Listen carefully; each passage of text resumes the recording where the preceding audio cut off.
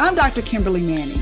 And this is Dr. Ashley McMullen. And you're listening to the Human Doctor Podcast, where we explore the human side of medicine, along with teaching, living, learning, and all things in between.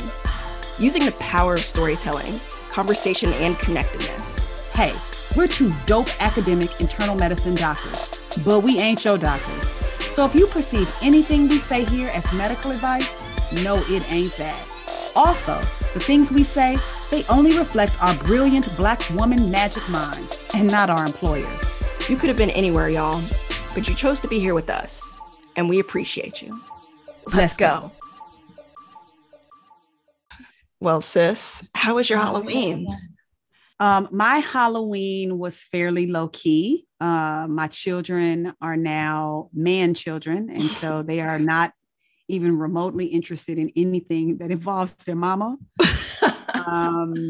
At Halloween, at least. And yes. They are in general. They love me, of course. But yeah, they had like plans. You know, one of them was like, yeah, I'm going to an escape room. And the other one's like, yeah, I'm going to this apple cider party gathering. I was like, oh, apple cider. Okay. Yeah, apple cider and some chili or some situation. And yeah, like, this is what young people do. And I was like, okay, cool.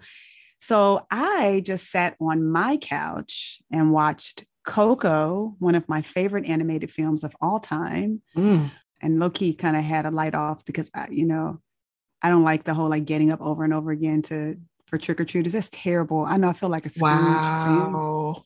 But can I say I live on a really busy street and I don't get a lot of trick-or-treaters, so it's not steady. Are you the type to leave the bowl outside on the porch? You know, I did that before once, but like, I think that the people that are, they want to have the interaction, so they would still ring my doorbell. And I'm like, either I just need to full on commit to that thing or not. And I decided, gosh, this sounds so bad. Y'all please don't. But you know what? I'm human. This is the Human Doctor Podcast. It sure is. And this human wanted to watch Coco without interruptions. Nah, you deserve that. What about you? What did you and Mahalia do? Mahalia and I sat on the couch. We have been back and forth, or at least I have been very against Squid Games. I was like, I'm not watching that stuff. I'm not watching it. I haven't watched it yet. Don't spoil it. I won't, because I only watched 2 episodes and I was like, okay, that's enough. Is it scary? It's not scary. At least I don't think so. But the concept itself, I think you probably know like what it's about. Like Hunger Games-ish. Exactly. I find it interesting, but I don't typically enjoy that type of stuff. I just, my curiosity got the best of me. But yeah, I actually used to be into scary movies when I was younger. And then there was one movie that did it for me. What movie? What movie did it for you? Hostel. I don't even know what that is. What is that? So the premise is it's this underground club where rich people can pay a lot of money to play out their fantasies of murder. Like I left the theater and I was just like, I don't feel good at all. Yeah. And then of course I went back and watched the second one. And then after that, I was like, all right, I'm done. I'm done. That's how I felt when I watched Get Out. I was like, really? Get Out? Get Out terrified me. I was just like, oh my gosh. I don't know. It was something about that point when he tapped that guy on the shoulder and he turned around and he was like, hello. Like, yo, what is going on with these people being inhabited? So yeah, I just imagine like, gosh, what if somebody put me in the sunken place? What is it called? The sunken place. Yeah. Girl, I think about that too. But yeah, man, my spirit can't handle it anymore. Yeah. Well, we on the same page there. So, cool. No scary movies for you, huh? Nope. So did you learn anything this week? Where my mind is at right now is this book that I read most of the weekend, which you've already read. It's called The Love Songs of W.E.B. Du Bois. Swoon. Yes. I didn't even really know what it was going to be about, to be honest. I was like, oh, maybe this is an actual book of love songs. But it is not that, although there are amazing quotes and references to his work woven in throughout the book. But it just traces a whole family throughout generations and kind of the connections and, the horrors and the beauty and the love and the challenges of this family. And I love stuff like that. I love thinking about stories that transcend throughout time. And I love thinking about that for my own family. Yeah. I don't have a lot of that history. I can imagine it. And that book kind of like stirs those memories for me. And I also love that she tapped into some of, even though it hurt to read, some ugly aspects of the lives and experiences of enslaved people that I wondered. I'm like, I bet you that happened. But she just went there on some things. Yeah. Yeah. I know. It's tough, but it's also just extraordinarily human. And I'm blanking on the author's name. Honore Jeffers. Honore Jeffers. Okay. Absolutely. She responded to me on a tweet, What? Okay. Gave me my whole life. I said, I love this book. She said, thanks. I was like, what? Oh my God. Look, I tried to start a conversation. She just hit it. She's like, look, just take what I gave you. That's the end of that. Here's a like, and I'm gonna need you to sit it down, lady. Yeah. You know what I learned about this week? I was reading about ticks. Not ticks that bite you after walking through the woods, but a tick movement. Like TIC. TIC tick, So a child that is connected to me developed a tick. And of course, that's an alarming thing to see if it wasn't going on before. And seeing as I am med-peds trained, you would like to believe that I already had something in my fund of knowledge to counsel somebody about said newly developed tick, but no, I did not. But I'm human, and this is the Human Doctor Podcast. Part of that is that we don't know everything. So what I learned about was transitory ticks, which are temporary. They often just come on out of nowhere. No real precipitant or anything. Ticks can be all sorts of things. They can be an eye blink. They can be coughs. They can be throat clearing. They can be a movement that's repetitive. And oftentimes the best advice that you can give is to not center on it too much. Don't keep pointing it out. Try not to worry about it that much. And often the same way it kind of slid into your life, it'll just sort of slide out of your life. Interesting. Yeah. And of course, there are things like Tourette syndrome and some connections to OCD that sometimes people will have ticks that stay for a long time. But transitory ticks are very common in young people, particularly pediatric population, and they tend to go away. And just how long it takes for them to go away, I think it varies from person to person, but that's nice anticipatory guidance to be able to give to somebody that this is probably going to go away. I love that. Yeah. Cool. Well, thank you for bringing us back to something medical. Yes, ma'am. Yes. The nerdiness comes from every direction. I love it.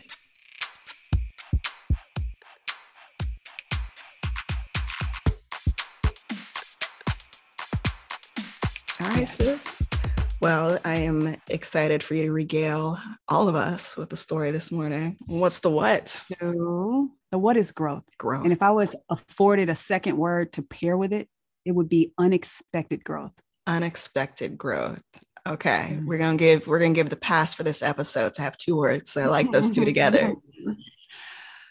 All right. I'm gonna do my best to tell this story. So today is the start of November.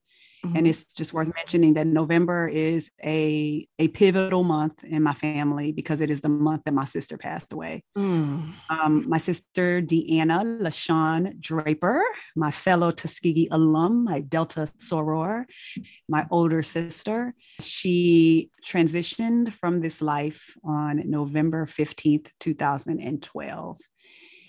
And I want to tell you about the time around when my sister died. And I'll tell you that, I think people will perhaps be able to relate to moments like this. I even think about, your grandmother when she passed and how there are just certain things that you remember in high def about the time, like immediately preceding, after.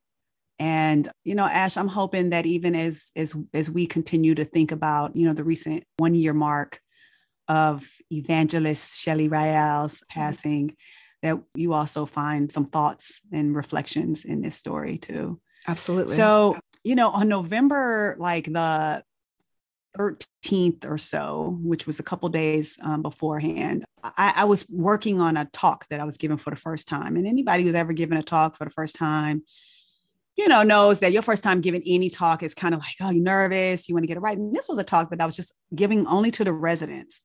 But what was unique about it is that I'd had this idea that I wanted my talk to be a talk like no talk I'd ever given before. I wanted it to be kind of like TED Talk style. And it was going to be called The Patient as Our Teacher, Timeless Lessons and Teachable Moments. And spoiler, I have given this same talk probably no less than 20 times since then. But this was the first time I was going to give it. And it was a novel idea. It was going to be no words on it. It was going to be all stories and lessons that I had learned from patients as a talk. And the first person I ever told about it was my sister, who used to pick my kids up after school, come home, settle them and do homework with them.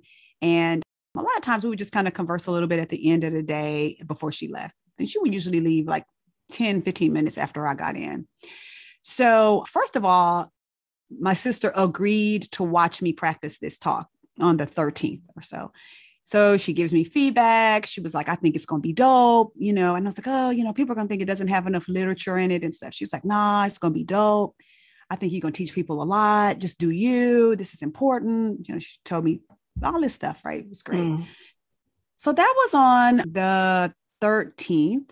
The day before my sister passed away was a day when my son, Zachary, had a project that was due. And it was something for Thanksgiving where it was a turkey that you had to decorate. And so I came home from work and my whole dining room table was covered with red glitter. It was just like glitter, glue, crap everywhere. It was a mess.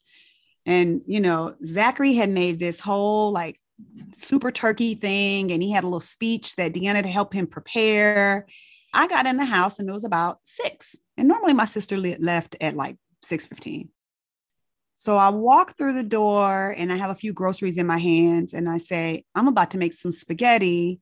And my sister don't even particularly like spaghetti, but I was like, you could stick around or, you could get going.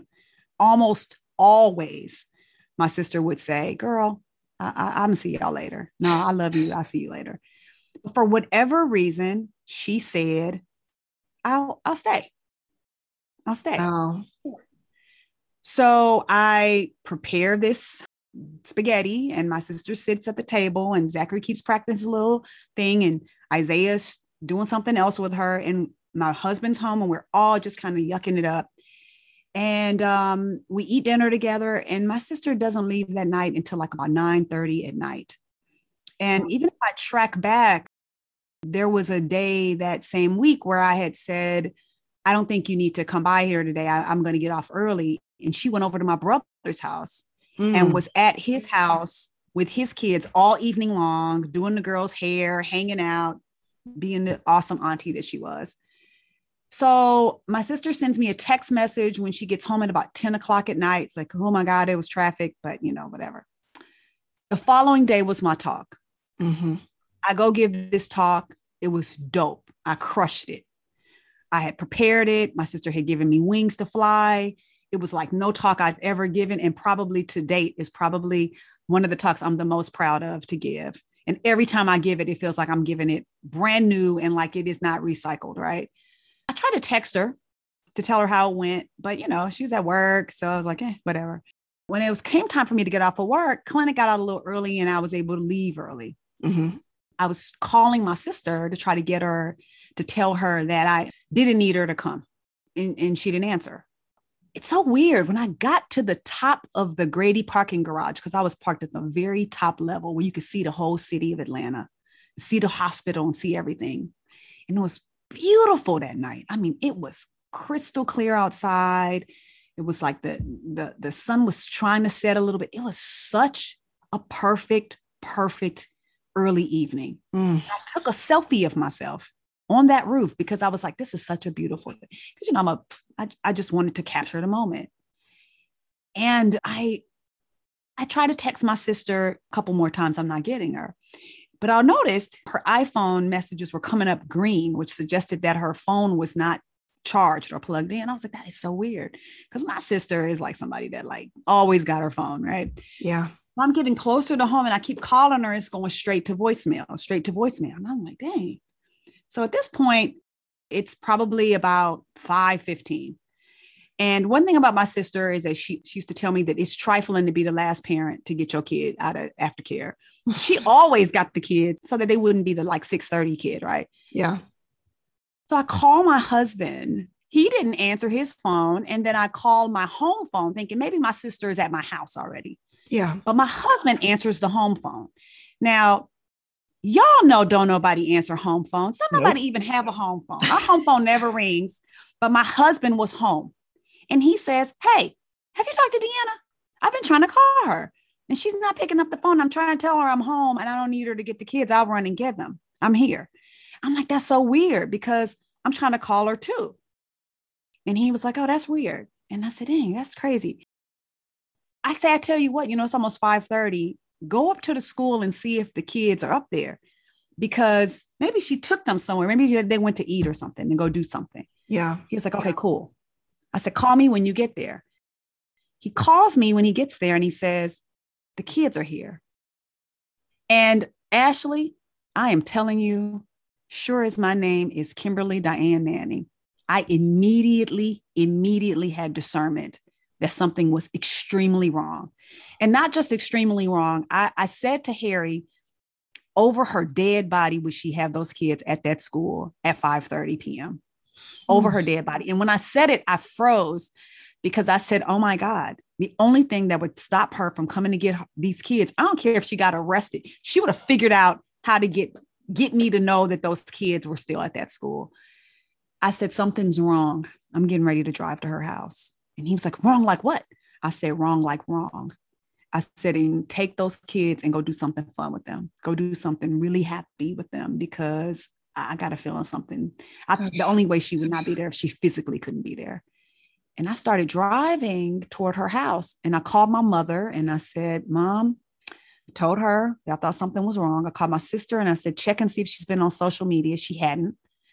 Called my brother and I called my dad. And finally, I just pulled my car over and I was on the way to her house. And I just sat on the side of the road and I just was like, all right. Now, I'm a person of faith. I'm a praying person. But I was talking exactly like I'm talking now. I was like, check this out, God. Something's telling me that you have taken my parents' child. Now, something is telling me that you are giving me this strong feeling that is what happened. And if you took my parents' child, you're going to have to equip me with something that is bigger and stronger than anything. You're going to have to keep my wits about me. You're going to have to tell me what to do, and if you're listening to this and you're not a person of faith, whatever aha moment or defining moment, this was one of them. Mm-hmm. And from then I was just covered with calm. And, I told my family, it was just like these things came to me. I'm like, do not go in that house if you get there. Because we all had keys to the house. Call the police. We called 911. They came, they found her. And as the story goes, my sister had some type of a sudden cardiac death or something. If you had told me that day when I took my picture on top of that roof of Grady Hospital's parking lot, that my sister was going to be gone, I would have told you that you might as well take me and throw me off of that roof right then and there. There's no way I could live through that. If you had told me that, I would have had to watch my parents mourn the loss of their child or tell my kids that their auntie that's in their house every single day with them is gone, here one day with glitter, gone the next. I would have been like, no way. But that is what happened. And what I could do is tell you how sad it was, because it was sad. It was bad. And it's still sad. But man, we talk so much in medicine about post-traumatic stress. And this is a thing that is described. There is something called post-traumatic growth. And I experienced it. When my sister died, I feel like every single thing got focused around me. Like I started to think about everything I was doing differently. I felt an urgency to do what I'm supposed to be doing. I started redefining relationships that made me tired, distancing myself from people who sapped from me and did not pour into me, stop being afraid to not do stuff or try stuff, and just, I'm trying not to cry. Mm. But when I came in her house, it was as if she was going to come right back. It was as she went to run an errand. I said, dang, you know what? You do not know what's going to happen. But that same like petition that I made, please help me to get through this and to be there for my parents so that they can mourn. Yeah.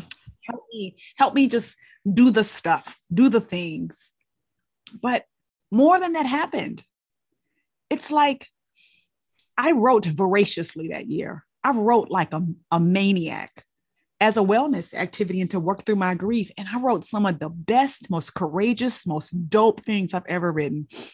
I created some of the most powerful things educationally, as a leader, just totally different. That year, you know, I got some teaching awards that I never even saw coming, but I was just so fearless and felt such urgency to do me. And I would not want my sister to leave. I would want my sister to be here, but I am another person. I'm another person. I am so different. And my patients are better for it. My parents are better for it. My children are better for it. My friends, my community is just better for it. Mm-hmm. And I'm grateful. I'm grateful that I know that. And the best of all of it is that I'm aware of it.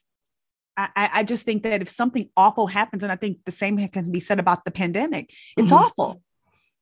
But instead of focusing on the trauma of it, I just encourage people to start looking for where is the post-traumatic growth in this? You know what I'm saying? You obviously did not warn me about what you were going to be speaking about this morning, but yeah, no, I think the growth that happens in unexpected ways, that resonates with me for obvious reasons. But I think what struck me, what brought tears to my eyes was in that moment, you pull it together for those around you as well. And I think that was one of the things that allowed me, I think, to do things that I never thought that I could do, which is to be there signing DNR orders and filling out hospice information. And the thing that pushed me was my mom. I couldn't imagine her having to do that by herself. And, you know, the fact of watching my mom lose her mom, that was hard. And I wanted to do everything possible to make sure that she was able to get through that. But I was surprised after all was said and done by just how much that brought my family together. You know, I imagine similar to what you mentioned, just the growth. I'm absolutely changed from that experience. I would not want to go through it again. And in some ways, I worry about, you know, the next ball that's going to drop. Yeah. But, you know, those moments, if you could just look a little bit past the tragedy and like the sorrow into what is possible on the horizon. Yeah. It's a game changer. And just, it's okay to sit with the sad sometimes and to let the tears flow. But I almost feel like there's like a flame that lights in you. And what are you going to do with it? Like, what are you going to do with that flame? You know, we found this old Facebook post that my sister wrote that said like, yeah, I watched, what's that movie? The Notebook. And she's like, I decided that's how me and my siblings need to die. We just need to all get in a bed together one day in our 90s, holding hands and just fall asleep. And I was like, man, you know, that's because it was unimaginable. Yeah. Unimaginable for who would go first. Like, we can't. One of the things that you said on when you did the podcast with Hello Health with your friend that will always stick with me. In fact, I actually sent the episode to my mom, and this was something that she mentioned too. The fact that, you know, when you hold the folks that you love dearly and make sure that they know how you feel, and that when the unexpected happens, that there's no regrets there. All you have to do is miss them. Yep. And that to me was just so liberating and so true of what I felt around my grandmother, was that she knew exactly how I felt. And I will always wish I had more time, but I'm grateful that all I have to do is miss her. And if all you have to do is miss somebody, that means you left it all on the field. Mm-hmm. So November is a turning point month for me. The leaves start to break away from the trees, and to feel the crisp in the air, and it just fills my chest with something that's very hard to put my finger on, but mostly just gratitude. Mm-hmm. Even crying, telling that story, is not because I'm sad. It's because I'm in awe of what the human spirit can do if we let it. Amen. Well, girl, I got to do residency interviews and I can't be crying. For the applicant who is lucky enough to be interviewed by the Dr. Kimberly Manning in no less than 2 to 3 minutes, please know that these tears are not about you. I'm like, oh goodness, I'm dealing with allergies. Well, sis, I love you. I hope you have the most spectacular day and that you go into this day doing dope things that would honor the memory of your grandmother.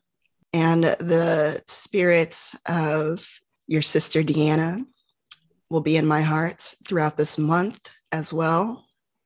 And I'm just so grateful for the legacy that she leaves in you and in your family. And it's a gift for me to be a part of your life. Ditto, sis. All right, holla. All right, I'll talk to you soon. Bye.